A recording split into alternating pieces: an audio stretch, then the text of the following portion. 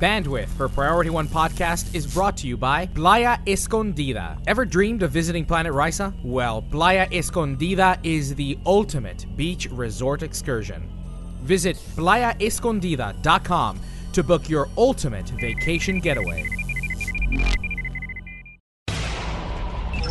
Command codes verified.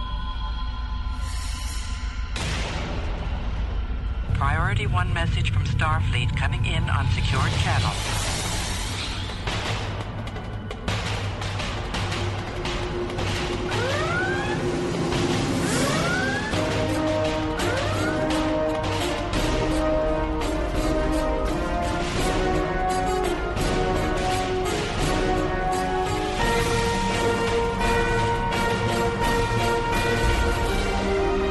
Welcome to Priority One. And now your hosts. Hello, Captains. You're listening to episode 173 of Priority One Podcast, the premier Star Trek online podcast. Recorded Thursday, May 8th, 2014, and available for download or streaming as of Monday, May 12th, 2014 at PriorityOnePodcast.com. I'm Jace. I'm Cookie. And I'm Elijah. Well, Elijah, tell us what we have in store this week. Well, Captains, this week we're skipping Trek It Out and jumping right into Star Trek Online news, where there's a storm a-brewing with the announcement of the new Tempest-class patrol refit and its fleet variant. We'll also talk about player-driven events and what that could mean for Star Trek Online. Later, Professor Jace continues his Field Notes series on defense. In our Community Spotlight segment, we introduce to you yet another new independent film project titled Star Trek Horizon, which tells the story of the Iconians much differently than our beloved Star Trek Online. And of course, as always, we'll open hailing frequencies and see what's incoming from you, our listeners. Captains, we want to thank you for your ongoing support of Priority One Podcast. You can continue to support Priority One with real-world donations by helping us reach our monthly financial goals. We are all volunteers, and we could use your help with the overall running costs that help keep this podcast going week after week. Captains, don't forget that PriorityOnePodcast.com offers more than just podcasts. In his latest Role Player's Guide to the Galaxy, Varzek defends Bajorans and offers his take on role-playing as one. Check out this blog and others only on PriorityOnePodcast.com. And lastly, Captains, before we move on with the show, we invite you to keep an eye on our social media platforms like Facebook.com/Priority One Podcast or on Twitter at STO Priority One. Well, Captains, there's a tempest coming, so let's head on over to STO News. Computer status report. Status. Incoming message. I'm only in the mood for good news today. All right, Captains. Starting off this week in STO News, we have Season 9 Devblog number 20, introducing the Patrol Escort Refit, Tempest class, and the Fleet Patrol Escort Refit, Maelstrom class. So these are an update to venerable 25th century ships that have been with us since the early days of the game. The original Patrol Escort was at the time called the Fleet Escort, and the name changed when the Fleet system came into being to avoid confusion. Now, there's a few points about this new ship and its fleet version that may lead to additional confusion, which we'll try to address here. But first, let's talk about the ships themselves, because they're pretty awesome. These were originally tactical ships with an engineering focus. So, tactical commander, engineering lieutenant commander. And that hasn't changed. However, it does improve on the original designs by adding a lieutenant commander universal, and then its final slot being the lieutenant science. That's a change. So no more ensigns. Correct. No more lost in space tactical ensign that typically didn't have a good role on an escort of that type. If you were going all cannons, you really only needed 2 of them for tactical teams, or you could throw in a torpedo spread, but otherwise it's probably not going to get utilized. It now has a 5th tactical console slot, bringing it in line with the advanced escort and the tactical escort. Additional aft firepower, giving Tempest captains a potential new option. So this is kind of interesting, right? The game mechanics, other than mines really, have not supported the idea of firing passes or strafing runs or anything like that. Now, in addition to its 4 forward and 3 aft weapons, it has a 4th aft slot that is locked, just like on the Dyson ships, how they have the proton cannon that is locked in the 4 section. And this is a phaser cannon directed in a 90-degree arc to the aft that benefits from the effects of tactical cannon abilities and has essentially a built-in rapid-fire 1. This fused weapon is called the Aft Tempest Tailgun, and both the Sea-Store version of the ship, which is the refit, and the Fleet version come with this weapon. Now, the Sea-Store version comes with 2 other benefits. One, you get the snazzy new Tempest-class skin for the ship, which is fantastic. It looks in line with things like the Avenger or the Regent or the Vesta, these more modernized Federation designs with the white hull, light-colored hull, and black highlights. I like it a lot, and I was a big fan of the original Dervish patrol escort, so it's very tempting. It also comes with a new console called the Nadion Saturation Bomb console. This fires a string of explosive fire strafing between the ship and its target, and then continues on past the target. So it fires in a line, kind of not unlike the phaser lance. It will hit everything in that line. However, it will also linger as a Nadion radiation field, making a hazard. Similar to your Vent warp plasma field, commonly seen, to my dismay, on the Gorn science vessels in Taldewa Sector Patrol. This can be put in any console slot of any patrol escort, so either the original patrol escorts, the refit, or the fleet refit. Now, compared to the original ship, it's got a little bit better hull strength shield modifier. You get the fused aft cannon and the upgraded BOF slotting, and I would say the different console slotting. It's more DPS focused. The original ship had more engineering slots, so that's a little bit of a trade-off, but generally this is a fast and deadly, versatile ship. A couple of the options the Lieutenant Commander Universal gives you include running a second engineering BOF and being able to run this as a aux to bat ship for those who are into that sort of thing. You can run it as Lieutenant Commander Science and slot a gravity well for those no-win scenario type builds, or you can mimic the Defiant layout and max out your tactical slots with a Lieutenant Commander Tactical. So, very versatile in that sense. Now, the Fleet Patrol Escort refit, which is the new version of the Maelstrom class. Now, the Maelstrom class also has a storied history. Originally, the Maelstrom skin was purchasable in the Sea-Store. With the introduction of the Fleet Starbase system, it was made the variant included with the Fleet Patrol Escort. Now, the old Fleet Patrol Escort will be retired and replaced with the Fleet Patrol Escort refit, which will still come with the Maelstrom skin. Now, if you've previously unlocked the Maelstrom skin, you don't lose it or anything like that. You still have it. It's just no more Fleet Patrol Escorts will be purchasable after this goes live. Typically, for fleet ships, this is going to add an additional console. In this case, it'll give a third engineering console slot to the fleet version. As I mentioned before, it does come with the fused tailgun. It does not come with the console, but can slot it. It does not come with the new skin, but if you own the new skin, you can use it on this ship. Now, folks have already been asking this. The cost of the Fleet Patrol Escort refit is 5 fleet modules. It's 1 fleet module if you purchase the Sea-Store version, the Patrol Escort refit. However, there is not a discount if you own the older Fleet Patrol Escort. You don't lose access to that ship at all, but it's not related in terms of fleet modules to this ship. This one, you're starting from scratch and have to buy it outright.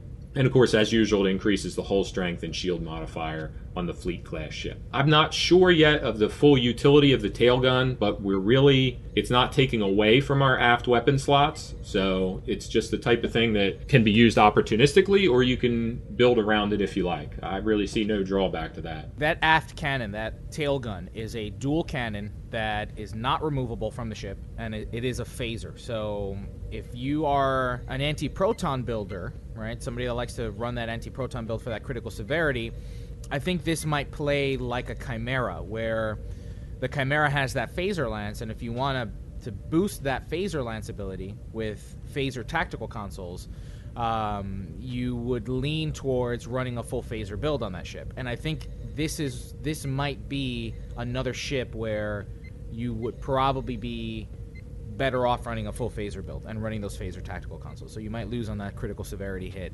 All right, so I saw Patrol Escort Refit Tempest class, and because it looks so different, I was half expecting there to be a fleet version of that, but in this, and which is what they normally do, right? They normally release a C-Store ship, and then they wait a little bit for a fleet variant.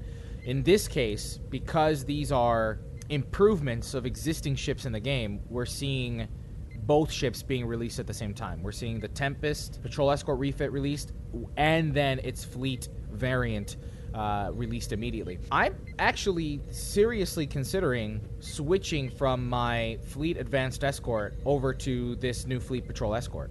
I don't know that I'll buy the C-Store variant. If I bought it, it's because of the skin. I'd have to see what people say about the Nadion Saturation Bomb to see if it's worth it.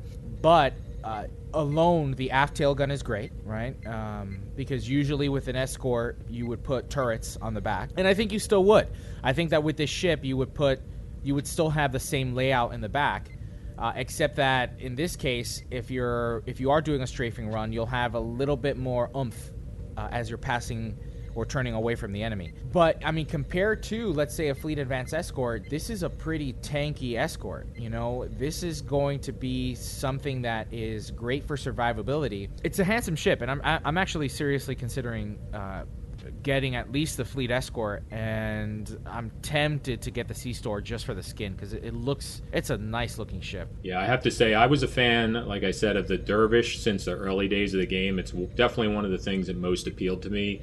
That was a STO specific ship, and I always wanted to have that Type 6 skin like you see on some of the newer ships for that class, and it just was never available till now. So it's going to be very tempting, I think. And it's relevant to what you were saying about the no-win scenario. I think this ship may make one of the strongest cases for using loadouts of almost any ship released so far, because that Lieutenant Commander Universal can so dramatically change how you play the whole ship. You know, so if you make a no-win loadout that uses Gravwell and a couple science consoles that boost graviton generators, but then you want to switch to everyday sort of pew-pew farming type mode and go to an aux to bat where you can just hit spacebar to win, you can do that. But if you want to go all out, you know, fly by the seat of your pants, max DPS, you can switch it to the tactical, you know, have all your consoles be focused around damage. And the other thing, too, is that this ship, you know, I'm comparing it right now with the Mobius Temporal Destroyer, and I think this actually goes a little toe-to-toe to that one, too.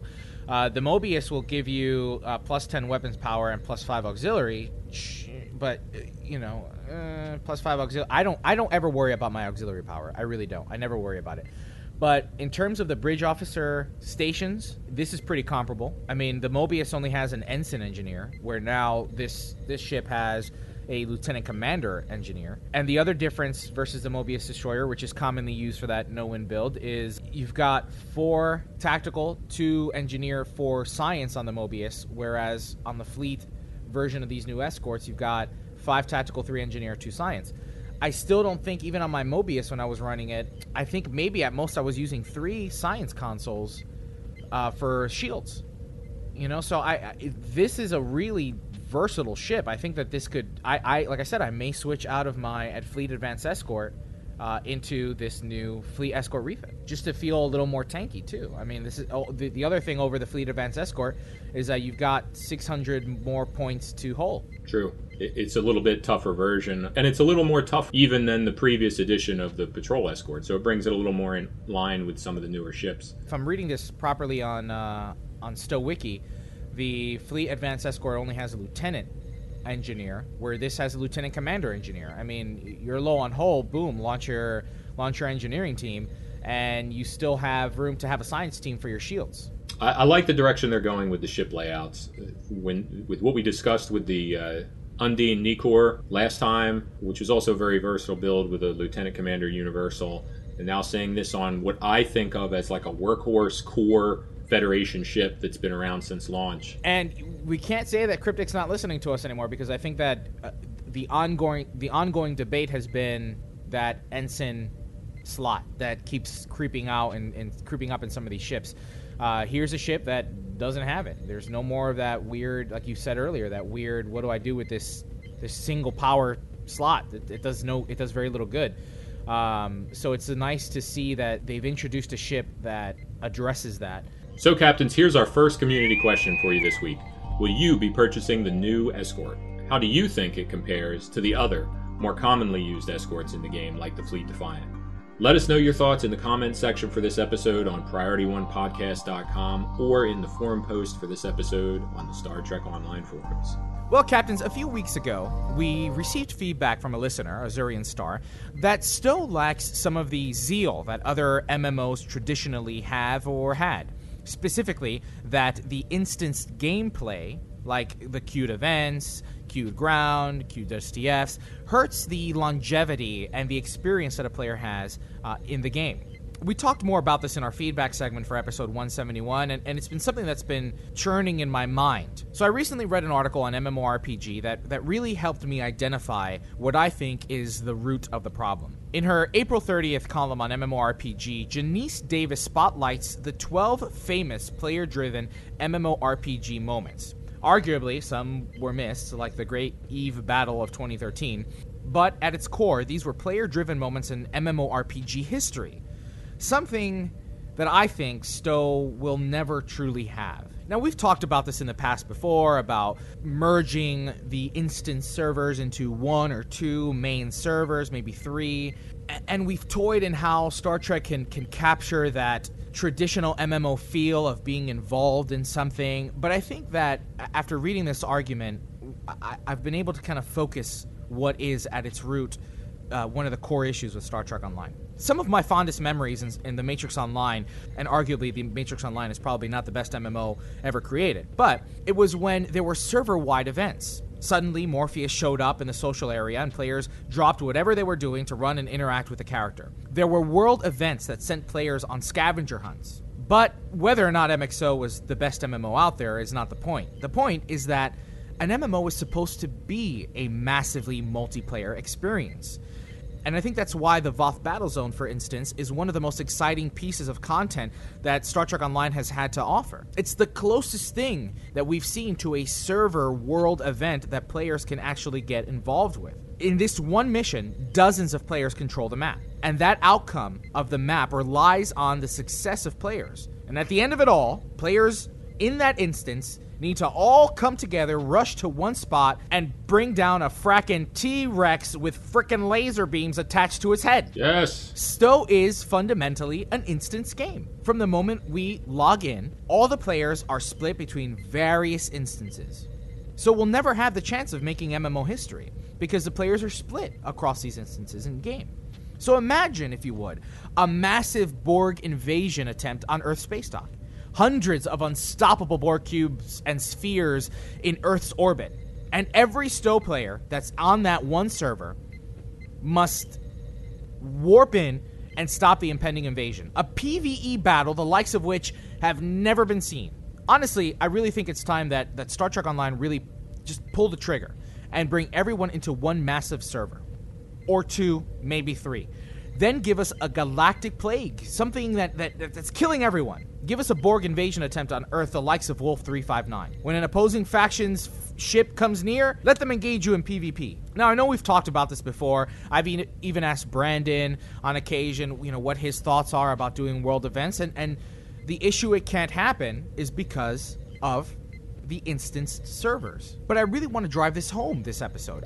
If Mr. D'Angelo is about the quality of life for Star Trek Online, then I think merging the instances into 1, 2, or 3 servers will give Star Trek Online the opportunity to make the galaxy a living, breathing experience, and not just instanced. I don't want to have to worry that when I warp into Earth space dock, whether or not I'm in the right instance to meet up with friends. If there's an event that Priority One wants to host, a dance club, I don't have to worry that will our listeners be able to join us because it's instanced. It's things like this that I think are really holding back the game's community feel. We talk about everything, and now we have more queued events. We talk about the grind, but I think and we talk about improving that with a foundry sector. maybe even a third PvP map where at any corner you can get ganked by another player, I think that would inject a whole new life into Star Trek Online and would really satiate that MMO desire. There would be no instanced feeling, that single player feeling anymore. I don't know what hurdles Cryptic would have to face. This isn't something I don't think we've even directly addressed with a developer like Al Rivera. I think it's just we bring it up, we talk about it a little bit, and then we forget about it. But I really want to discuss what this could mean. I don't really care about the walls anymore, the sector walls. I don't really care about the queued missions like STFs or the Voth Battle Zone. I think that at its core, the issue here is the instanced world and server that is Star Trek Online. Bring us all into one map. Bring us all into one server. Let us have these parties on Earth Space Dock and let the servers stress a little bit. Or upgrade the servers. I don't know what it would cost, but separating the community into these instance servers now, when Star Trek Online is really, really flourishing more and more every year, I think that we're going to find that STO starts to slow down again because of this issue. Doesn't matter what content they're bringing on. I think that forget the one universe, one sector map to rule them all. I think it needs to be 1 or 2 servers or 3 servers to rule them all. I noticed this on the Twitch streams that Captain Smirk and Laughing Trendy do almost every single time. Not even almost. I mean every single time. There's a bunch of people. I can't get in the instance. I can't get in the instance. Someone team me. I can't get in. And it's always full by the time they get started, and half the people in there probably have no idea what's going on, but the other half are trying to get in, and as soon as one person leaves, then one person can get in, and that's about it. And there's like a bunch of people trying to get in. And at least for social zones, I mean, I can see how other places like battle zones, maybe they needed to be instanced, I don't know, but at least for social zones, what's the harm in having everybody together? Sometimes it gets kind of lonely in the social zone late at night when there's no one there, but you see that there's other people in different instances. But I don't know. It is a problem with that. I do agree. And I am sick of getting in the wrong instance. Every time even when I'm teamed with someone, I still get put in the different instance, and it's like I got to change instances. It is kind of annoying. Yeah, I agree, and I don't think there's a problem with still having PvE queues and missions that instance out. That's fine. It doesn't have to be totally open world, because that would be utter chaos, and then you have people competing over, well, I need to defeat this enemy and it's already been killed, and when does it that's the old days of MMOs. We don't want any of that. But as far as being able to interact and have bigger events, whether they're social events, RP events, fleet events, or actual epic world events like I think you're focusing on, Elijah, right now that capability is very limited. The only time when I think that it's good to have it instanced was during like the winter event or the summer event when there's group races and you want to get into the instance when there's the least amount of people so that you're more likely to win the race. That's what I would always try to do. We got an exploiter here. No, I totally understand. That makes sense. And I think those event instances probably would be limited anyway. I'm trying to think now, what hurdles would they face? And let's say there were 2 or 3 core servers, right? Okay, yes, we'd then have to decide, all right, what server are we going to move? There would be some hurdles, but I think that those hurdles are worth it. Okay, you have 30 days to decide what server you want your characters to be moved to. So you'll have to collaborate with your fleet and whatnot. And then if at the end of the 30 days, it defaults you to whatever server has the least amount of people or whatever. The other thing I'm thinking about is a hurdle like indoor zones. But the New Earth Space Dock, that is a roomy zone, right? You could see several hundred people in there. Several thousand, I don't know. You see that? Maybe that's something that they've pigeonholed themselves into when creating a zone like Earth Space Dock, where it might be a little tight to have that many people in an enclosed environment. But a place like New Romulus, that shouldn't be a problem. A place like Bajor technically shouldn't be a problem. What other kind of indoor zones would there be? I mean, the galaxy map, the sector map, yeah, there'd be a lot of ships. Maybe make the galaxy map bigger to help compensate for that, right? Maybe they'd have to just stretch out the length of time it would take to get from from Earth Space Talk to Vulcan. Because right now, if you go to one of the top instances, right, if you get to one of the busiest instances in sector space, Sol System, you see a lot of players just parked outside of Sol System, and it can get a little crowded. So maybe they need to make the maps a little bigger. And I think they tried to answer this at first with the Borg red alerts, right? It was, you were in sector, boom, red alert. There's a world issue happening right now. But when you're on an instance map where the max players are, 30, 50 or so, maybe, or I don't know what the number is in sector space, or even in the social maps. But when you're instance like that, you warp into a red alert, and there's nobody there. There's very few times that you'll be able to participate in a red alert. And the red alerts were a great idea. And I think that if it were 1 or 2 or 3 servers, anytime there was a red alert, somebody would be going in there. You would have a full team to join that red alert. And sure, it's an instanced map, but heck, it's better to have a full team than go in and be like, all right, let me go to is it on another instance? Can I go on that instance and will I be able to join a team? Oh no, let me try another instance. And how epic would it be if we had a Wolf 359? If on one day, on the anniversary event of Star Trek Online, the devs spawned a fleet of Borg tactical cubes and spheres and to attack Earth Space Dock, and we all had to warp in and save Earth or save Vulcan. That'd be epic. And I think at its core, that's what's hurting Star Trek Online, is the instance. I think that the content that they're developing is great, and we're going to see more amazing content. But for Star Trek Online to make an impact in the MMO world, right, when I see articles about the top 10 free-to-play MMOs, Star Trek Online is never there, and it bothers me a little bit. And I ask why, and I think that one of the reasons it's being held back is because we're never going to see an epic Eve battle, right? We're never going to see an epic Borg invasion. We're never going to see the Enterprise warp in to save us on a Wolf 359 scenario, or somebody play Captain Sean in real life, because you can't. You can't on an instance. Well, there's 2 things that I would say. One is a lot of the events listed in that article happened on games that were server-based. So, like, when they talk about those events that happened in EverQuest or World of Warcraft, those things happened on specific servers. So I played those games the whole lifespan where a lot of those events happened, and I never directly was a part of those player-driven, which were usually, based on exploiting something in the system or causing something to happen that wasn't really designed with that in mind. But nonetheless, I wasn't on the correct server to have those things happen. So you're talking about actually putting up, instead of just dynamically assigning people to instances, having straight up servers, which I think is something we've moved away from in MMOs. Even WoW nowadays, there's cross server activity where people can interact with to various degrees depending on the content, characters on other servers. So reducing the total number of instances and making a higher cap per instance, I think I agree with. But actually separating anyone permanently, I think, would be even worse. Because anytime a server gets fragmented, or servers get fragmented and merged or broken apart, that causes you to lose subscribers or lose players. It happened to me with Warhammer Online.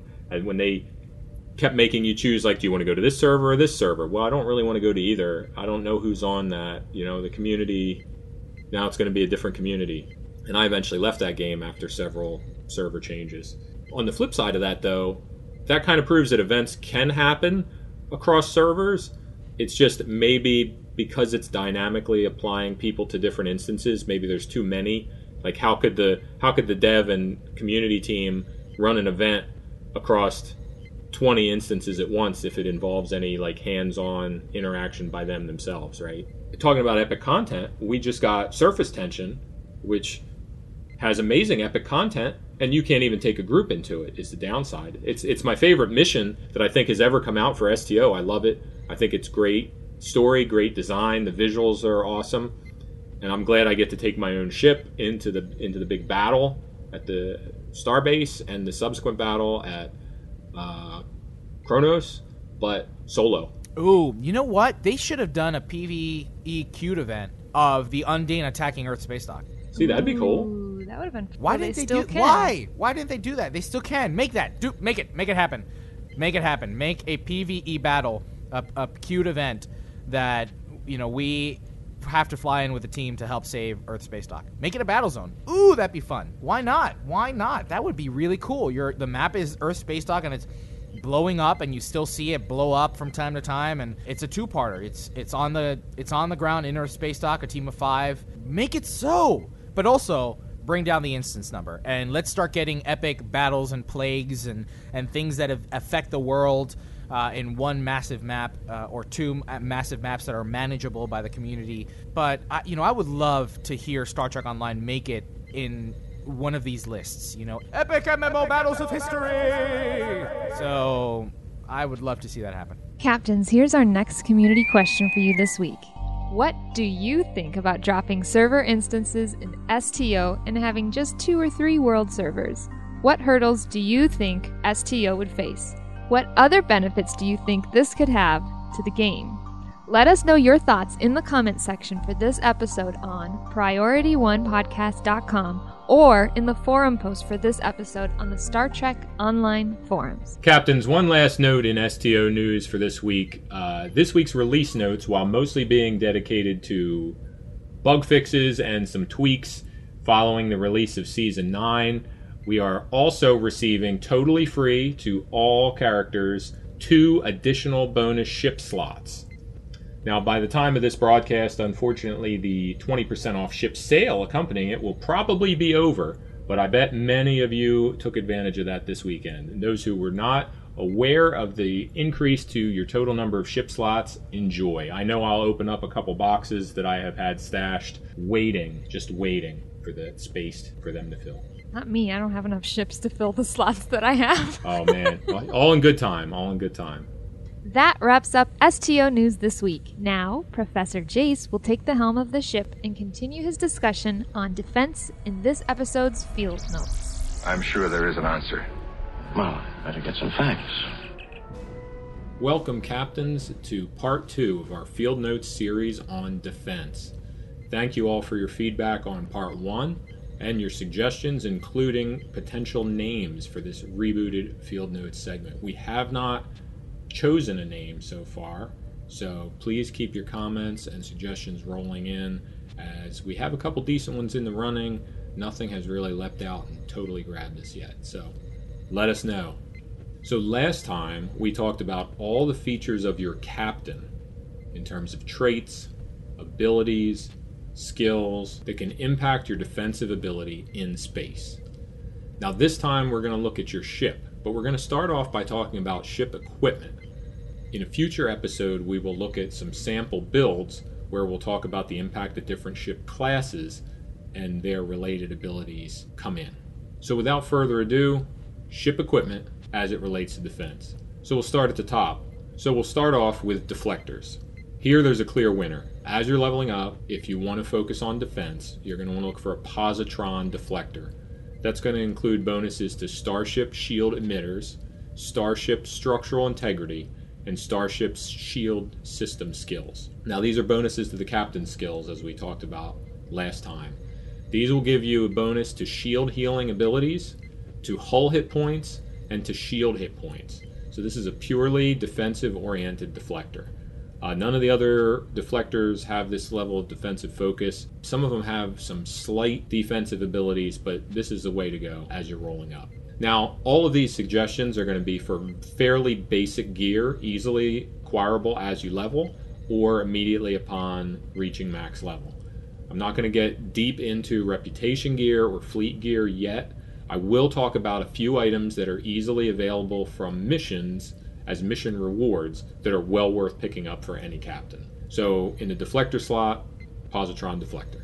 Engines, basic engine types have few defensive bonuses. I would just suggest that if you tend to run your power settings for your engines low, you'll want combat impulse engines because they'll give you a boost at low power settings, and hyper impulse engines if you tend to run with high engine settings. So speed does add to your defense, but that's an indirect bonus. So some of you will not be flying at high speeds all the time anyway, so this is going to result in a decision based on your playstyle.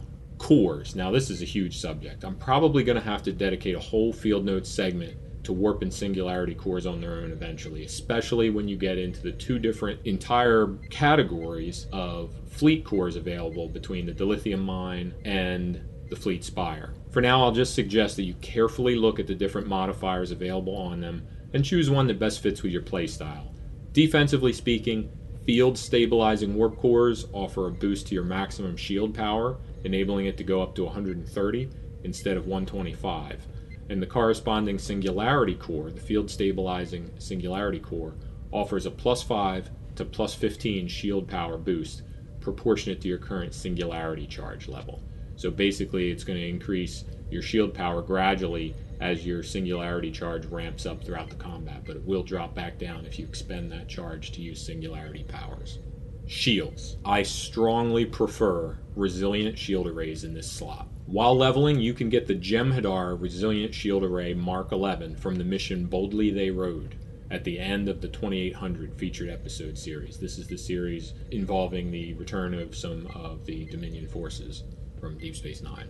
This excellent shield is part of the Jem'Hadar space set, which will be of interest to some and is useful regardless for its bonuses in reducing incoming energy damage and providing kinetic damage resistance, as well as providing resistance to crew disable or death. The reason why I speak so strongly about resilient shield arrays, resilient shield special trait is that they only have a 5% bleed through.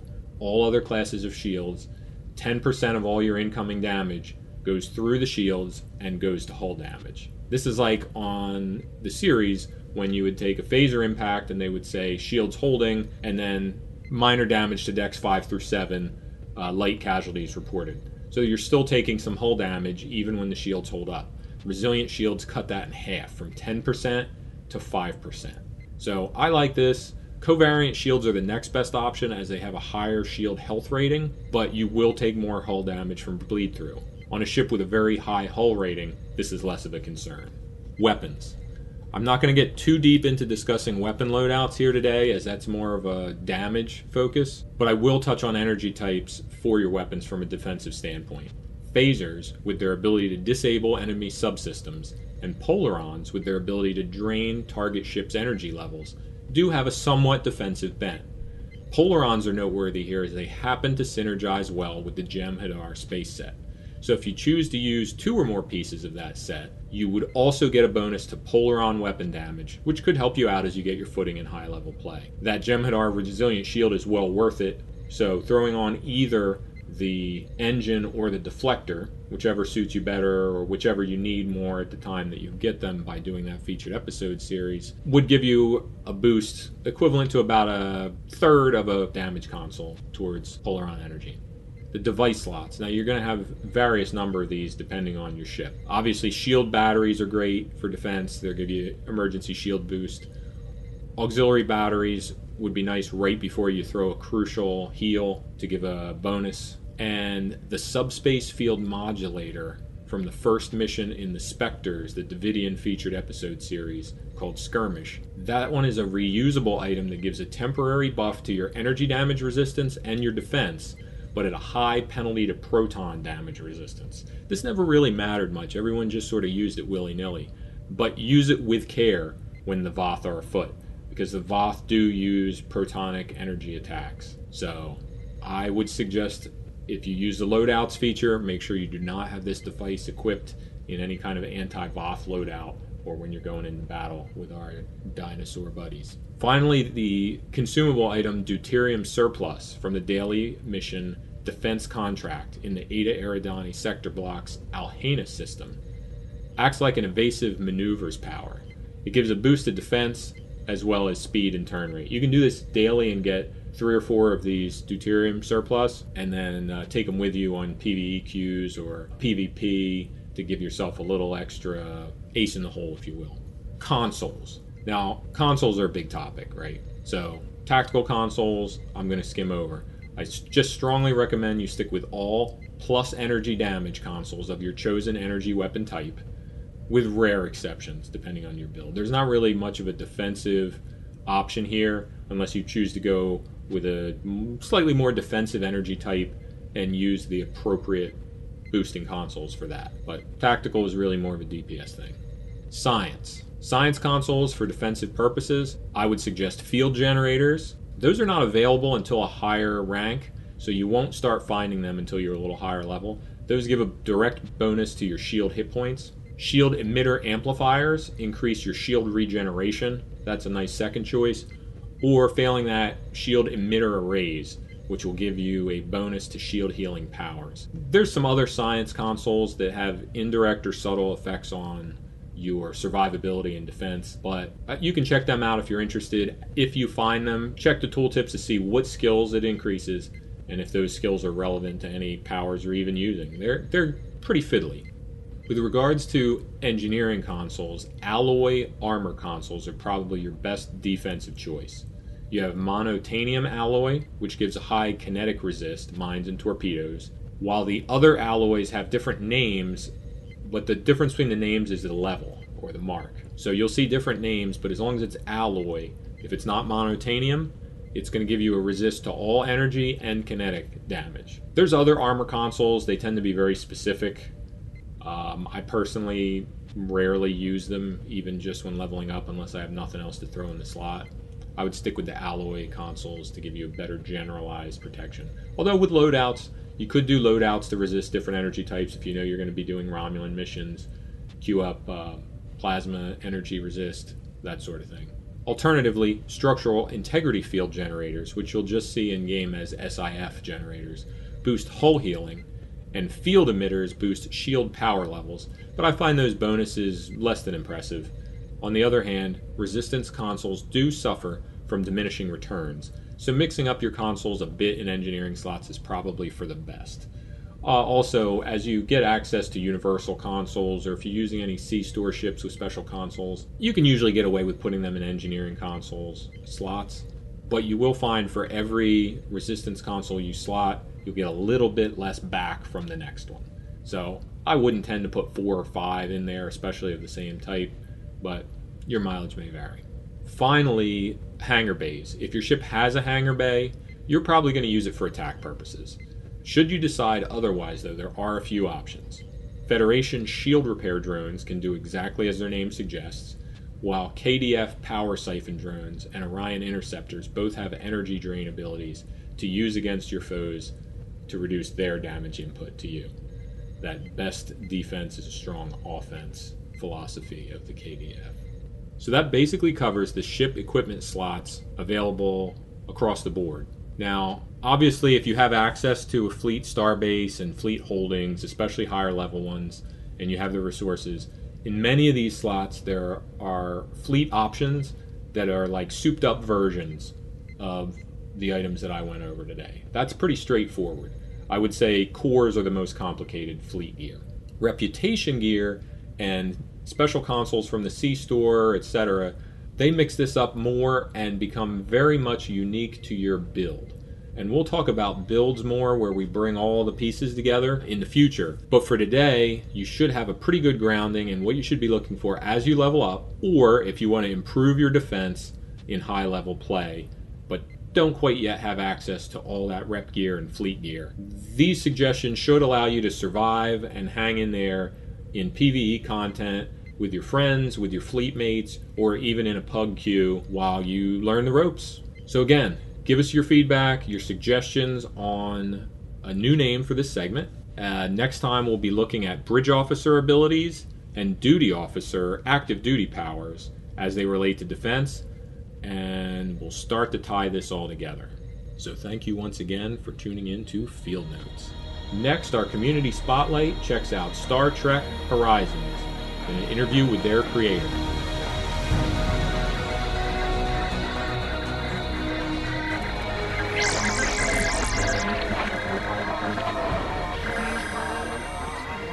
All right, Captains, in our community spotlight this week, we welcome Tommy Kraft, the writer, director, and executive producer of the independent film project Star Trek Horizon. Tommy, thank you so much for joining us here on Priority One Podcast. Hey, thank you for having me. It's great to be here. So why don't we start with telling us a little bit about yourself and where Star Trek Horizon came from. Well, as you said, I'm the writer, director, and executive producer. And generally, I bill myself as an artist, because I do so many different things with my films. I've said that people can call me the guy who does things on these movies. And Star Trek Horizon is an Enterprise-based fan film, and it arose out of both my passion for filmmaking and my passion for Enterprise. And just the really short reason for that is I was going through a hard time 1.5 years, 2 years ago, and Enterprise helped me through that and helped me find what I want to do with myself in life. And so this is my way to kind of give back to Enterprise. You see that it's amazing how much Star Trek has touched our lives, so many lives, and it's great when we can take our talents and apply them to something that has given to us. And in this case, you've got this independent film project. What you mentioned that you've done film before. What's your background in filmmaking?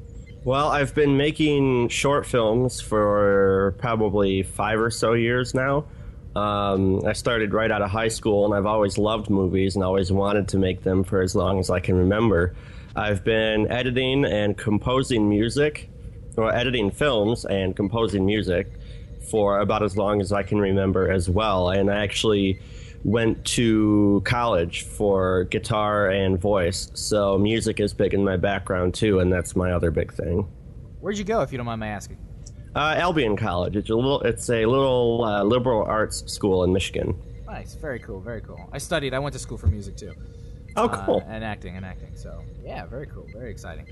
All right, now tell us a little bit about the plot of Star Trek Horizon. What can you tell us? Well, it takes place in the year 2160, a year before the founding of the Federation. And it takes place during sort of the ending times of the Romulan Wars. And it doesn't take us through to the very end in the very last battle of the war, but it's close to the end of the war, and it's kind of part of the climax. And so the main idea is that we follow the crew of the NX-04 Discovery, and the captain is Captain Harrison Hawk, played by Paul Lang. And we get this information that there's a Romulan defector named Tamar who wants to get away from the things that her people are doing and help out the good guys, or who she perceives to be the good guys in the war. And so the movie picks up as the crew of the NX-04 is bringing her back to debrief her at Starfleet, and we find out some information on the Romulans' plans for the war, and the movie kind of goes from there and how they deal with that. And there's also some stuff to do with the future guy from Enterprise and stuff like that.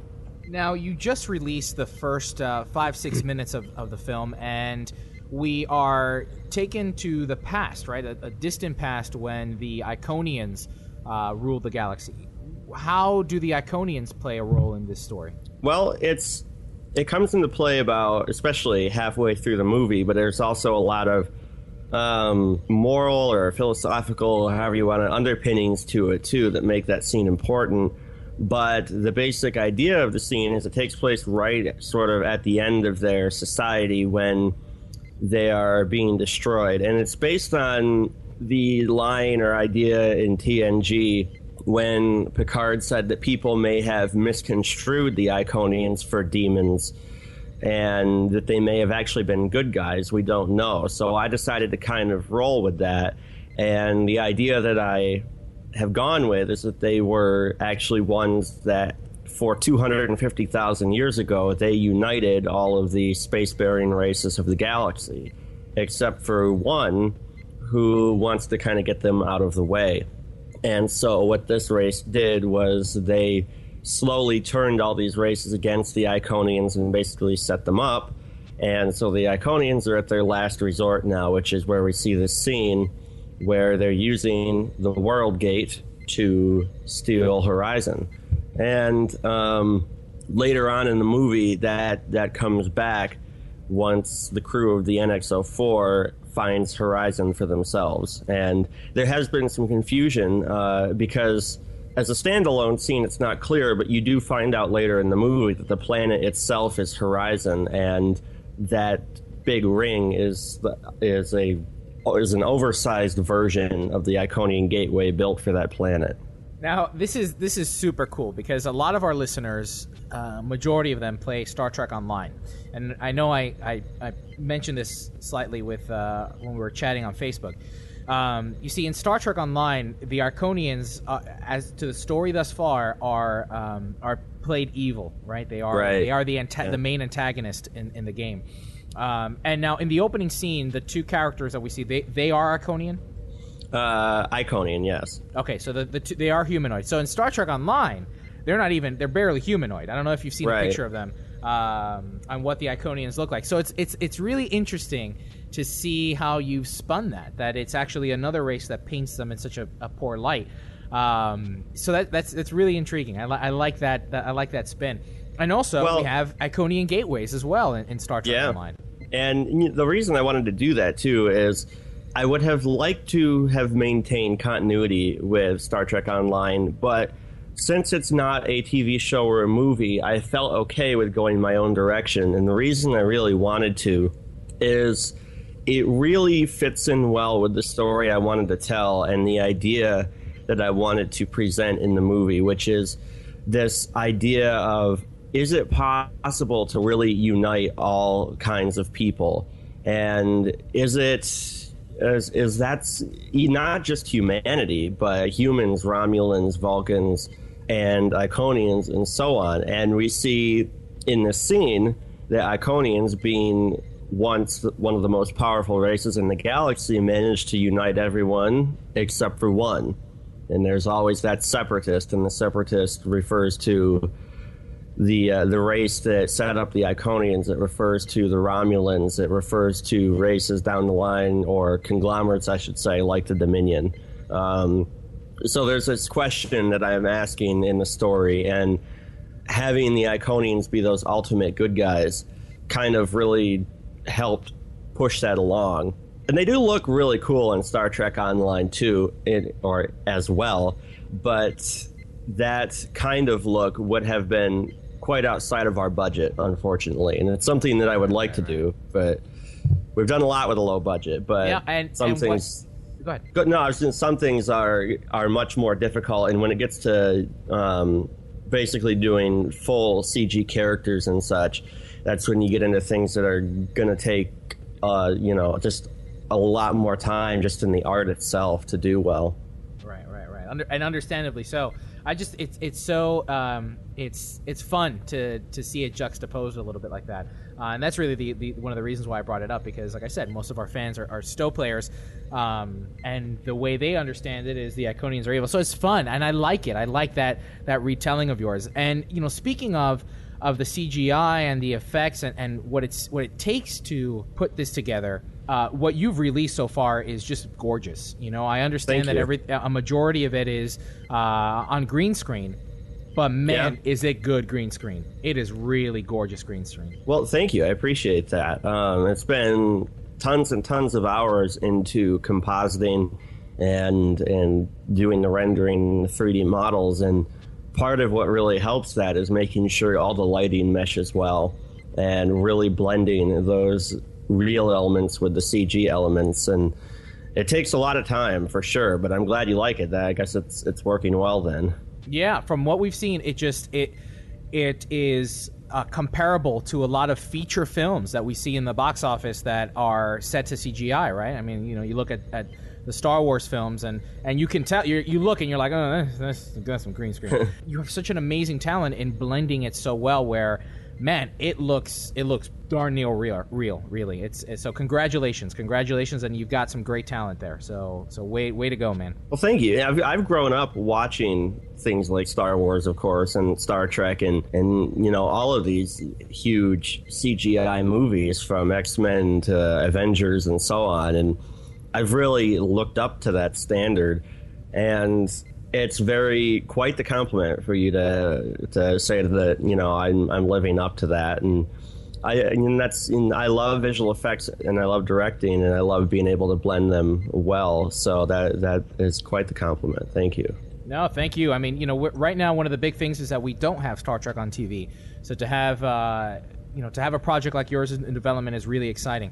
So let's talk a little bit about the team. Who's working with you, and what does it take to produce something like this? Well, a lot of it is just me right now. We have our cast, and we have a sound guy who's usually with us on set to do the boom operation and levels and all that. And we have me, who's usually, it's just me on the camera and the cinematography and lighting. And in post, it's pretty much all me, except I've had a couple of guys, Alexander Clem, who some might know as Night Fever on various CG forums, and Eric Henry, who's worked with Alec on Axanar, and Ryan McClure. Those are basically the only other effects guys who've just done a few models for me. Alex did the Vulcan ship that's in the Kickstarter video. But other than that, Ryan did the Romulan Warbird, and Eric's done some concept art. Other than that, it's been pretty much all me. And this is, some people have seen our $10,000 goal on Kickstarter and now up to $17,000. And they said, well, how can you make a feature for only $10,000? And that is really cheap for this kind of feature, but it is both the best thing, like the saving grace, and the worst thing that I'm doing so much myself, because we don't have to worry about paying an entire visual effects studio to do these shots. We don't have to worry about paying tailors to make all the costumes, because I've made them all myself. We don't have to worry about paying a composer, because I'm composing myself. And so, since I'm not getting paid either, we can really, really, really drop our budget down and just make it to essentials. What do we need? What do I need, really, to assist my production of this here at home on, basically so far my one computer, my desktop. And but going back to the cast and the crew, that's basically it. We just have cast and me and a couple other people. And even at times on set, we've had actors hold the boom pole, and we've had the makeup artist hold the boom pole when our regular sound guy wasn't available. So it's a very, very small production. Now, are those involved, cast and crew, are they big Trekkies too? Some of them are, and some of them not as much. That's not to say none of them have anything against Star Trek. But coming into this project, some of them were only casually familiar with Star Trek, and then others, like my chief engineer, is a huge Trekkie who actually made his own 4 fan films 10 years ago when he was just getting out of high school and going into college. They're, for anyone who knows, they're the Encarta fan films from way back. And so he's had his own history with Star Trek and his own love for it. But mostly the cast have not been huge Trekkies, actually. But you know what? Sometimes that helps too, right? Sometimes that helps. Well, yeah, exactly. And as the actor, kind of, you do your research and then you start falling in love with the lore. So let's talk a little bit about the Kickstarter campaign. So you originally had a goal of $10,000. Yep. And now with 10 days to go, you're already 7,000 over. Where, if you don't mind sharing for our audience that look at Kickstarter and really want to know about what they're investing in, can you talk to us a little bit about what that money is going towards? And now that you're over budget, the original goal, where will that money go? Well, one of the biggest things I mentioned in the Kickstarter video is storage space. And at this point, we just had to shoot a big 2-day shoot. But now at this point, until we get Kickstarter money, I literally can't shoot anymore because I'm out of hard drive space. And because we're shooting RAW, which is a really file size intensive format. It's about 5 to 6 megs per frame usually, and times 24 frames a second, you can see how the file sizes go up incredibly. And so one of the biggest things we need is to increase that storage space. And continuing in the computer vein, I would also like to definitely upgrade the main workstation I'm working on. And the reason for that is because once you start getting complex scenes working on in the 3D applications like 3ds Max, where you have hundreds of texture files that are 8,192 by 8,192, and you have models that are upwards of 1 to 2 million polygons, it really, really, really starts to slow down just for putting a scene together, and that's not even when it comes to rendering the final image. And there have been times when trying to just open up the material editor where I load in all my textures, it's taken up to half an hour just to open the material editor. And so that's one of the biggest goals for me, is being able to upgrade the workstation, which means we can also get this out much quicker to everyone. And then beyond that, there's additional software I'd like to get to assist in the visual effects. There's some extra camera equipment that I'd like to both purchase and build to assist with the shooting. And if we make enough money, I'd like to try and reach out to some of the Enterprise originals like Scott Bakula, Connor Trenier, and Gary Graham, and get them in for a couple of scenes, maybe a day of shooting, and put them in the movie to help really give it that official feel. That's really, really exciting. In terms of filming Star Trek Horizon, where is that taking place? I mean, what type of environment are the actors in? Let's talk a little bit about that. Well, we just uploaded like 30-some pictures to the Facebook, and they're all behind the scenes. They're on the original, or they're on the official website now too. Behind the scenes pictures from our 2-day shoot, and that's a pretty good indicator of what environment the actors are usually in. It's almost all green screen. There's only a couple of scenes in the whole movie that are actually shot on location in a real place. For the rest, it's all green screen, and most of that green screen is actually in my basement, where I have, a green screen studio set up with some overhead lights and so on. And the shoot that we just uploaded the pictures from, we did at a studio in Detroit. And it's a good time, I guess, to shout out to the guy who owns it, Scott Sprague. He was very generous in opening up his location to us and letting us use it. It was a huge, beautiful studio. And we were able to get in there. And one of the reasons I wanted to do that is because we had a large metal platform that my brother constructed to match specifically the dimensions of the platform in front of the warp core in engineering. And the actor was able to climb up on that and do some stuff, and it was really cool. And that just wouldn't have fit in my basement. But mostly we had that shoot there. Otherwise, it's pretty much all in southern Michigan in my basement. That's awesome. That's because, you see the final renders, you see the snippets, and I would never have guessed. I would never have guessed that it's done in your basement. It's so awesome. What about any hurdles? Are the actors experiencing any difficulties performing to essentially their imagination in some cases? Anything that you can comment on that? Well, I don't think it's been too bad for them. As Mark, who plays Commander Jackson Gates, said, it's really just a different mindset. And I've found that if I do a good job in describing to the actors and showing them what the scene is going to look like and what they're supposed to do in front of the green screen, they don't usually have too much of a problem. Because anytime when you're doing this, it's always nice to have a real set, but when you're shooting a phaser fight, you're still waving a plastic gun in the air and pretending there's a laser beam coming out of it. And so this is just taking it one step further and imagining there's walls and a floor and everything around you there. But it really comes down to the ability of the director, myself, to give them this mental image of what the scene is going to look like when it's done and what's around them. And so they can realize what it is they really have to do and put their, the frame of mind they have to be in. I haven't had much of a problem really with explaining this to them and getting it to work for them. And maybe that's just because I have really talented people, but it's been good so far.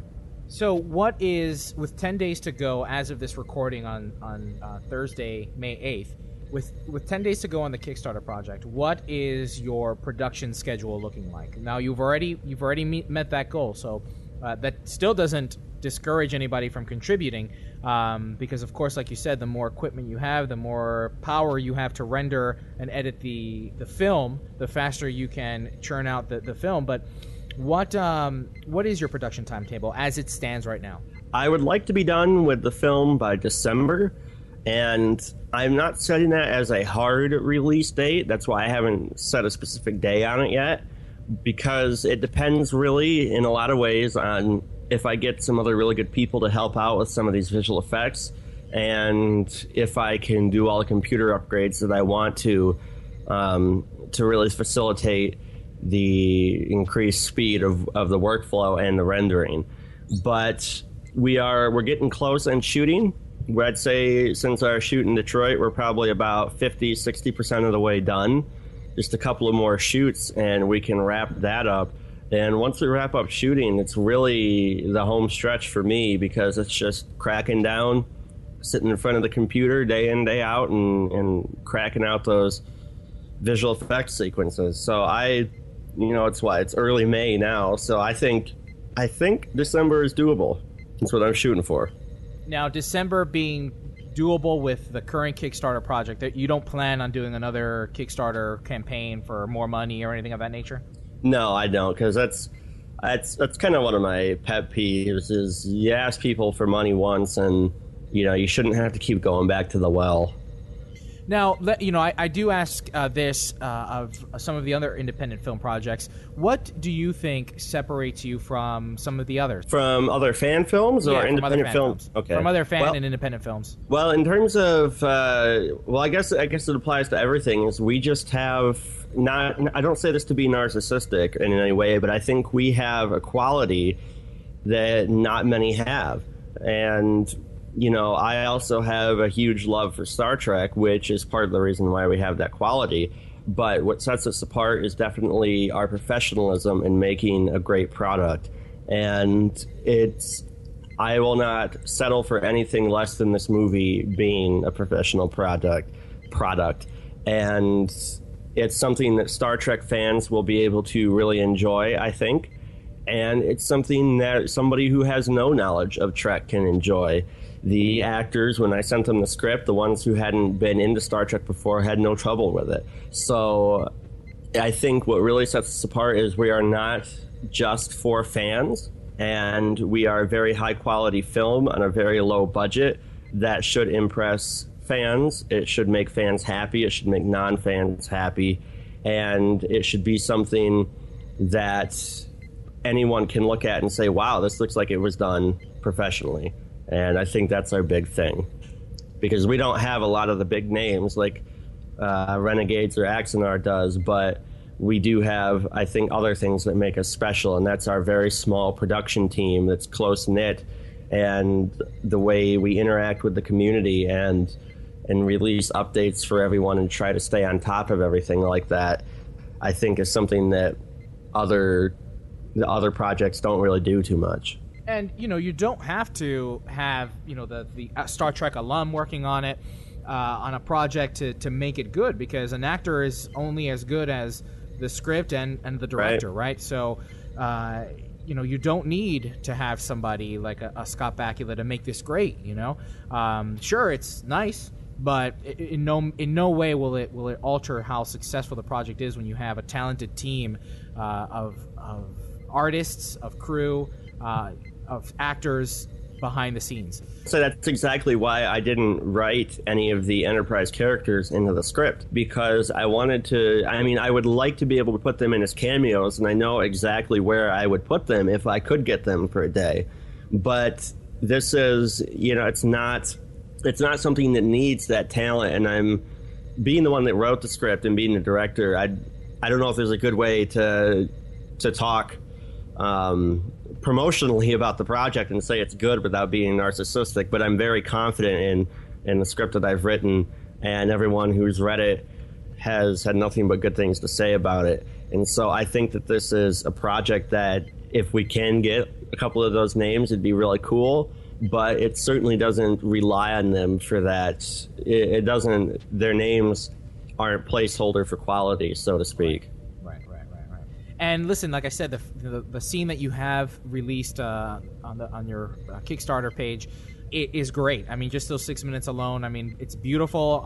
It's well written, and it got me. I was like, all right, I want to know what. Okay, first of all, Iconians, right? Because like I mentioned, Star Trek Online. But I want to know about this story. So just great work overall, and I'm really looking forward to what comes from you and the team at Star Trek Horizon. this is the time of the interview where, I encourage you to tell us more. If there's something we didn't cover that you want to tell our audience, by all means, please let us know. Well, I think we've covered all the important parts. I guess I should just say, for anybody who's worried about a Romulan defector and hasn't heard me cover this in another interview, she doesn't look like a Romulan. She's been genetically modified to be human because she was part of a Tal Shiar operation to infiltrate Starfleet before she defected. So we are maintaining that that canon rule that you can't see a Romulan at this time. So don't worry about that. Otherwise, I think we've done a pretty good job respecting canon and canon rules, and hopefully we should be able to make everyone happy. That's what I'm hoping for, anyway. Any shout-outs to cast, crew, anything like that? Just that they're awesome, and I wouldn't be able to do this without them. They're probably the best cast I've ever had on a project, and it's been great working with them, and I really hope that everyone out there really enjoys their work, too, when they get to see it. Awesome. Now, where can our listeners go to contribute, to follow Star Trek Horizon? How can they get in touch with you and keep up to date? Well, you can go to StarTrekHorizon.com, or you can go to Facebook.com/STHorizon, or you can just search on Facebook for Star Trek Horizon. And if you want to get in touch with me, you can use the contact form on the website, or just send us a message at the Facebook, and it's always me that answers either one of those. I also have a personal Twitter, but I have a hard time tweeting because I just have a hard time remembering to do it. But if you want to follow me there, it's Tommy G Dog, DAWG. And I think that's about it for places to find us. Awesome. In terms of, once the Kickstarter is done 10 days from now, and you mentioned already that your goal is to have it published by the end of the year, what can followers of Horizon look forward to between now and December? Do you plan on doing clips and snippets, and what type of featurettes, if any, do you plan to release between now and the finished product? Right. Well, we do have another trailer or two planned, and I also, of course, continuing video blogs to update people on the status of production. And we also have, what I want to do is video tutorials on things that we've released so far. I've had a number of people comment and ask for, how do I do some of this stuff? And so one of the next things I actually want to release is a video tutorial on an overview, basically, of how I put together the effects and everything for the Iconian scene. And also, one thing we will have coming out in a few months is a friend of mine, Liam Tate, wrote a little vignette for us that takes place in the Mirror Universe. And this doesn't really have a direct connection to the movie, but we thought it would be a fun thing to do, kind of like Enterprise's Mirror Universe episodes. So that'll be coming out too within a few months. And I think that's about it that we have planned. So we have continued pictures and tutorials, video blogs, trailers, and a vignette coming up. So there's definitely going to be plenty of content to keep people interested. Awesome. Amazing. Well, Tommy, thank you so very much for stopping by and talking to us about Star Trek Horizon. I know that if our listeners haven't checked it out, they are certainly going to, and they're going to be just as awed as we have been, who have been following the project. So again, thank you so very much. We look forward to more updates, more clips as they come along, hopefully, and for the final project, hopefully towards the end of this year. Well, thank you for having me and for all the nice things you've said, and hopefully the audience will enjoy what they see, and I'd love to come back sometime if you ever want to talk again. So Absolutely. Thank you. Well, Tommy, again, thank you so much for stopping by. We hope to have you back again in a few months to give us an update on Star Trek Horizon, and we look forward to keeping up to speed with it. Sweet, thank you. I guess I will talk to you then. Message coming in, sir. Hailing frequencies. Open. See, we are getting to know each other. Well, Captains, our first piece of feedback comes from Adam Lejeune via PriorityOnePodcast.com. The Undine Space Battle Zone is quite fun, especially since difficulty scales with the number of players. I spent some time securing and holding a point solo, taking out Undine ships as they approached. I also love the fluidic anti-proton dual heavy cannons. The weapons fire is amazing, as is the proc. Keep up the great work. Yeah, I really do like that battle zone. Yeah, I've got to play it a little more, but our next contributor, Anthony, seems to think differently. Anthony Shane McEwen offers up this feedback via our Facebook. The Undine PvE and Space Battle Zone. It's boring. You put a lot of effort into it only to get a few Undine marks for the time. The PvE is just too boring. It takes a while to complete, and there's not enough people queuing for them. The only stuff or thing I've enjoyed is the revamp Earth Space Dock, the rep system, the kits, the traits, and of course, the awesome featured episode. That was awesome. I need more of that. More episodes. Overall, Season 9 has been meh. I gotta take issue with that because revamped Earth Space Dock, rep system, kits, traits, the featured episode, leaving you wanting more, and overall it's meh? Come on, Anthony. You basically said the only thing you're not really excited about is, admittedly, that's a big part of the content because it's repeatable.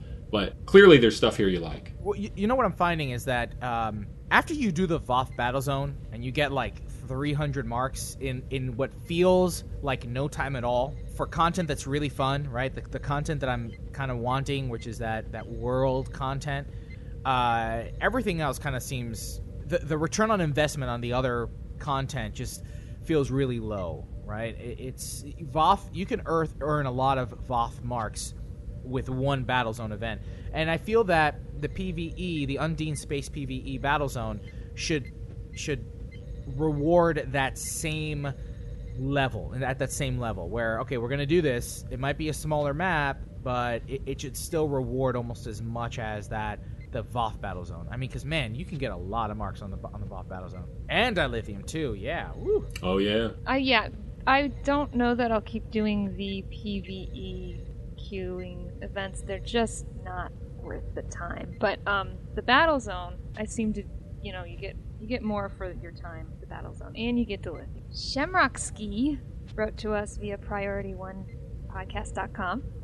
I don't have any negative feelings about anything Cryptic gives us, i.e. Season 9. I love this game, and I will play it till it dies, or till I die. LOL. A huge thanks to the team at Cryptic for everything they have made. The writing in particular is spectacular. How they have and keep weaving the story from all of the shows and even tiny little references. There's one thing that, I hope that everybody understands when listening to Priority One Podcast is that, we are a fan cast for Star Trek Online. And even the things that we hate or have criticism about, is still not going to bash the game that is currently, at least mine, and I would like to say Cookie and Jace's main game, right? That's the only game I play. It's the one that we keep turning to. So, there is very little negativity that you're going to hear from Priority One Podcast because we feel the same way, or at least I do. I love the game, and we'll play it until the servers shut down, or until I shut down, like Shamrosky said. Because it's Star Trek Online, one of the best MMOs that I've played, and of course in a franchise that I love dearly.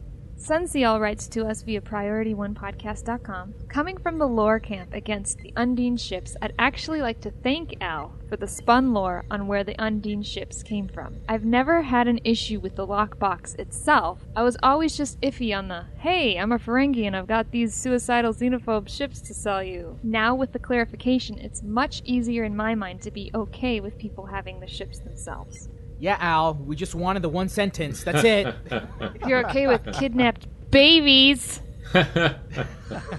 Actually, I did think that was a pretty cool story. And I believe we had some feedback somewhere, or maybe just somebody commented that they thought that he sounded like maybe he was sort of looking to see what he could get away with saying at this time, as if we may learn even more about the Undine in future content, which I thought was intriguing. He mentioned this, right? That it would be interesting to have some kind of a mission or a PvE where you could kidnap the baby. Yeah, he was talking about adding that as an optional objective in the queue. Sanok Skyrat wrote in via PriorityOnePodcast.com. These lockboxes are important for the continuation of the game. The dilithium store rate is getting higher.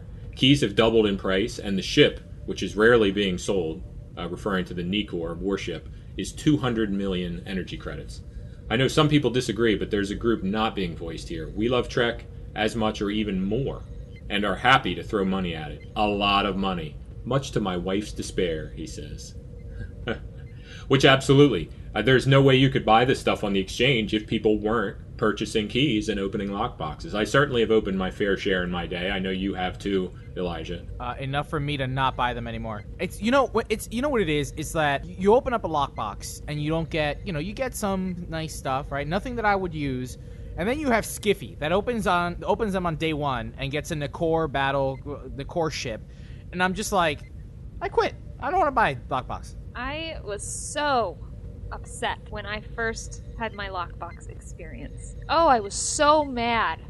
I didn't know. Okay, I did not know that a key only lasted for one box. Oh no. And you know how long it took me to get enough energy credits to buy one key? It took me so long. This was in the beginning when I first started playing, but nobody said a word. I talked to people about it. Nobody said a word about this key only being, you'd think a key would last, forever or something, but I just didn't know. And so and it was a Ferengi lockbox that I chose to open.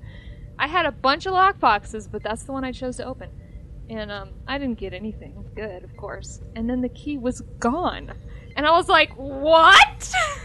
All that hard work, and it's gone, and I can't even open any of these lockboxes now. It just works for one box. I could not believe it. And I have not bought a key since. It was just so...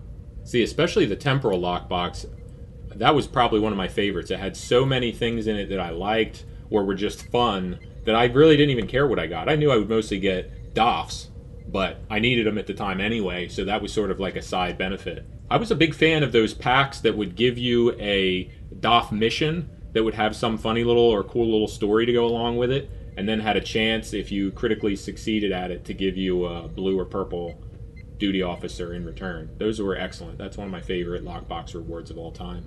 All right, Tapman writes into us via PriorityOnePodcast.com. I was very happy to see you get into the ethics of Stowe with your conversation about whether or not the Undine are evil. But I think Elijah should have stuck to his guns, because he was pretty clearly right. The fact that the Undine were misinformed perhaps explains why they are so evil, but does not provide any evidence that they are not, in fact, evil. When I hear a race wants to exterminate another because those others are different, weaker, have a different value system, or just see things differently, I see that fits as a possible definition of evil. So, all right, first of all, I didn't yield to his ideology that the Undine are not evil. Why just continue the argument? We agreed to disagree, and that's what happened. Because the Undine are freaking evil. And, actually, I was thinking about this when I was watching X-Men First Class the other day. Eric, or Magneto, has a real issue with people just following orders, because Nazi soldiers were just following orders. Everybody, in a military, the philosophy could be that, people are just following orders. So there's there's always going to be that gray line. But when you have a race that the weak shall perish, I don't know that they're going to, if they had bumped into another realm or another realm invaded their space, I don't know that they would, think differently about that realm. I think that they're going to treat that realm the exact same way. So, yes, some Undine are going to, splinter off and say, no, I don't know that we totally agree with the whole here. Maybe we should give these non-fluidics a chance here. There's always going to be that group, except for the Borg, because they are a hive mind. But ultimately, if the community, the general community, is not going to listen, then, and they just want to commit genocide, then they're evil. They're just evil. Al Rivera's not here to defend himself, and this is our show, damn it. So I'm gonna keep saying what I want to say. Oh man, here come the tweets. Here come the tweets. I think that the way that they came across, like the first impression of the Federation, it just wasn't very good. They were trying to defend themselves from the Borg, right? And then we come in and kill them, right? Right. So that's not a very good first impression either. But it wasn't just that. Once the Borg did what they did, the Undine said, okay, it's off with. I don't think Voyager really, pushed them over the line here. I think once the Borg invaded, that's it. The Undine said, all right, this whole realm's got to go. I think Voyager just kind of was the icing on the cake, maybe. I don't think it was because of Voyager that the Undine decided to wipe out our dimension. Right, so if you take the Borg out of the equation and just have Voyager and the Undine, would the same thing have happened? Would there have been a pleasant first contact mission? I don't know if there even would have been a first contact, because as I recall from Scorpion, the way they came into contact at all was because of the Borg's incursions. And I think our STO backstory is that, okay, we got the Borg out of fluidic space, Voyager sort of made that truce with the one colony, but then there were further incursions, which... we either are sort of finding out now or are going to find out more in the future, were engineered by the Iconians to fuel the flames, to fuel the fire of Undine hate against the vacuum dwellers. But incursions from the Borg. I assume so. Right. Because that's how the Borg finally get an Undine. Spoiler alert. That's how the Borg finally managed to capture an Undine and assimilate them. They have, at this point, from what we see, maybe this will change in the future, the Undine are unyielding, and it's the weak shall perish. I mean, if there's no diplomacy, then at that point, yeah, they're freaking evil. Bayrell writes to us at the Star Trek Online forum, I might disagree with Gecko. I might not like the content of what he has to say, but I do like his cold, honest truth. A perfect example is his response a while ago to the immersion-breaking aspect of lockbox ships. His response was he just got over it, but you could hear that tinge of frustration about it. It came across as something in an ideal world he wouldn't have in the game, but it is what it is, so he simply got over it. And the extra info about the item budgeting was insightful. The Cosmic One posted on the forum post for this week's episode, a huge chunk of Cryptic's operating income comes from selling keys. Those keys exclusively open lockboxes full of alien ships and equipment. The whole reason people open those lockboxes is to get those alien ships and equipment. So, while I can fully understand some fanboy purists overreacting about alien ships in the game, I can also understand that the economics do not prove those fanboys to be the majority of players. Doesn't mean a majority of people are spending money on lockboxes. Probably, I don't know any numbers about the in-game economy, but it wouldn't take a majority. It's just, are enough people buying them to make it worthwhile versus the people who maybe take issue with it. At its core, the problem is not whether or not lockboxes are worth it or not. They clearly are. The problem is for us fanboy purists that have podcasts like Priority One Podcast, the little one extra sentence would have been fun. I feel that the backpedal by Elijah was really not warranted and makes the podcast less than objective. I agree that if there is some real thought into lockbox ships and gear having a backstory of why they're available in the first place, would go a long way to better fit the game and those that come to the game for the Star Trek immersion. I must disagree with Al's opinion of Species 8472. They are genocidal. The weak shall perish is not a battle cry. This is their belief system in which they destroyed every other life form of space in their own. If that's not evil, I don't know what is. I did not backpedal. Again, I didn't say, all I said was, I'm sorry, and I was in fact erroneous in saying that the lockbox items were hyper-focused against the Undine. So that wasn't backpedaling. I legitimately made an error, and I said that that's all it was. And we didn't have time, unfortunately. That episode was already almost an hour long. We just did not have the opportunity to delve in and talk more about everything else. We decided to focus our attention on the fact that there was no story. So I didn't backpedal. I just was wrong in saying that the lockbox ships were hyper. So Woody Valley writes in at PriorityOnePodcast.com, give Skiffy a pat on the back for working overtime on the editing floor. It was a long one, but a good one. That's right. Big shout out to Skiffy, and also a huge shout out to the latest addition to the Priority One podcast team, Ben Churchill of Australia. He is now our new audio assistant. He will be working with Skiffy on editing a good chunk of the show, and he's been doing great the last couple of weeks. So big shout out to Ben Churchill. Very Yay! cool. Love you guys. Bravo. Canis Black posted on PriorityOnePodcast.com. In the episode, it was speculated that an animated series for TNG might be a good way to continue the Star Trek Prime universe. I do and don't agree. I think TNG's ship has sailed and its story has been told. On the other hand, using Nemesis as a jumping-off point for an animated series following the exploits of Captain William Riker and the USS Titan would probably be enormously fun. I'd watch that. Yeah. I have to agree, actually. I think the Titan would be a great series to tell. Yeah, sure, TNG. You know why I said TNG? Because all the actors are still with us. So it would be nice to I'm going to say the word capitalize. It would be nice to capitalize on that and tell us a TNG story, right? Because we still have all the actors with us. So, unfortunately with the original series, we've lost James Doohan and DeForest Kelley, so we wouldn't be able to see an animated series of TOS, and that's been done already. But TNG, we still have the cast, and I think that in terms of marketing, right, in terms of capitalizing on that, I think Paramount and/or CBS really should look at that.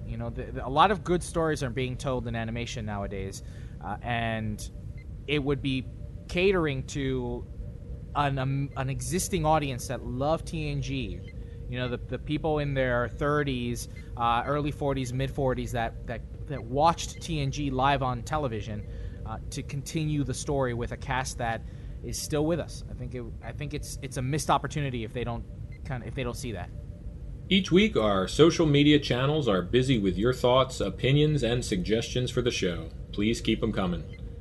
Reach out to us on Facebook.com/PriorityOnePodcast. Follow us on Twitter at STOPriority1, or shoot an email to incoming@PriorityOnePodcast.com. Well, that wraps up episode 173 of Priority One Podcast. Remember, we record Thursday nights live on Trek Radio starting at around 10:30 p.m. Eastern Time, 7:30 p.m. Pacific Time. And you can subscribe by pointing your podcast catcher at feeds.PriorityOnePodcast.com. Captains, we love hearing from you. Let us know what you think of the show, and submit your responses for our community questions in the comment section on our website or on the Star Trek Online forum post for this episode. Remember, this week's community questions are: will you be purchasing the new escort? How do you think it compares to the other, more commonly used escorts in the game, like the Fleet Defiant? Our second question is: what do you think about dropping server instances in Star Trek Online and just having 2 or 3 world servers? What hurdles do you think Stowe would face? What other benefits do you think this could have to the game? Stay in touch with us throughout the week by following our social media websites. Head over to Facebook.com/PriorityOnePodcast and give us a like. Or check us out on Twitter via @STOPriority1. You can even join the Priority One Podcast chat in-game. Just type /channel_join Priority One. Captains, we want to thank you for your ongoing support of Priority One Podcast. You can continue to support Priority One with real-world donations by helping us reach our monthly financial goals. We are all volunteers, and we could use your help with purchasing new equipment, hosting fees, or to alleviate travel expenses as we cover conventions on location. We'd love to see you at the Star Trek Las Vegas convention. A very special thanks to everyone who has already contributed and continues to do so on a recurring basis. Without your ongoing support, we would not be able to bring you the content you've grown to enjoy from Priority One Podcast. And don't forget to tune in to Priority One Productions' Guard Frequency podcast at guardfrequency.com. It's a pretty good show. You should check it out. The Priority One fleet is recruiting. If you're interested in joining, just shoot us an email with your @handle and we'll be sure to send you an invite. The email is incoming@PriorityOnePodcast.com. Thanks to the entire team behind Priority One Podcast, including our audio engineer, Skiffy, and the latest addition to the team, our new audio assistant, Ben Churchill. Thanks to Tommy Kraft of Star Trek Horizon. Make sure to check them out and donate to their Kickstarter campaign. Visit StarTrekHorizon.com to find out more. Thanks to the composer of our theme music, Chris Watts. Thanks to our syndication partners, Epic Gamer Radio, Subspace Radio, and Trek Radio. Special thanks to our sponsor, Sayulita.com. But most importantly, a big thanks to you, the Star Trek Online community, and our listeners. Without your ongoing support, none of this would be possible. Red alert. Shields up. Ready weapons. Engage.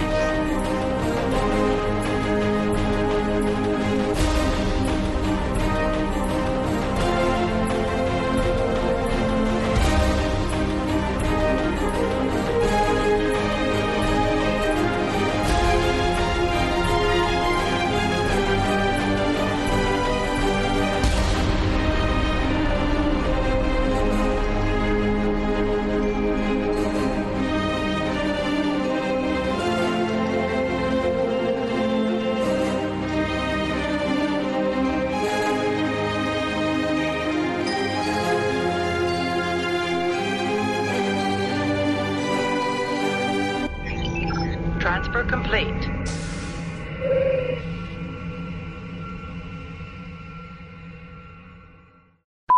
And don't forget to tune in to Priority One Productions' Guard Frequency podcast at guardfrequency.com.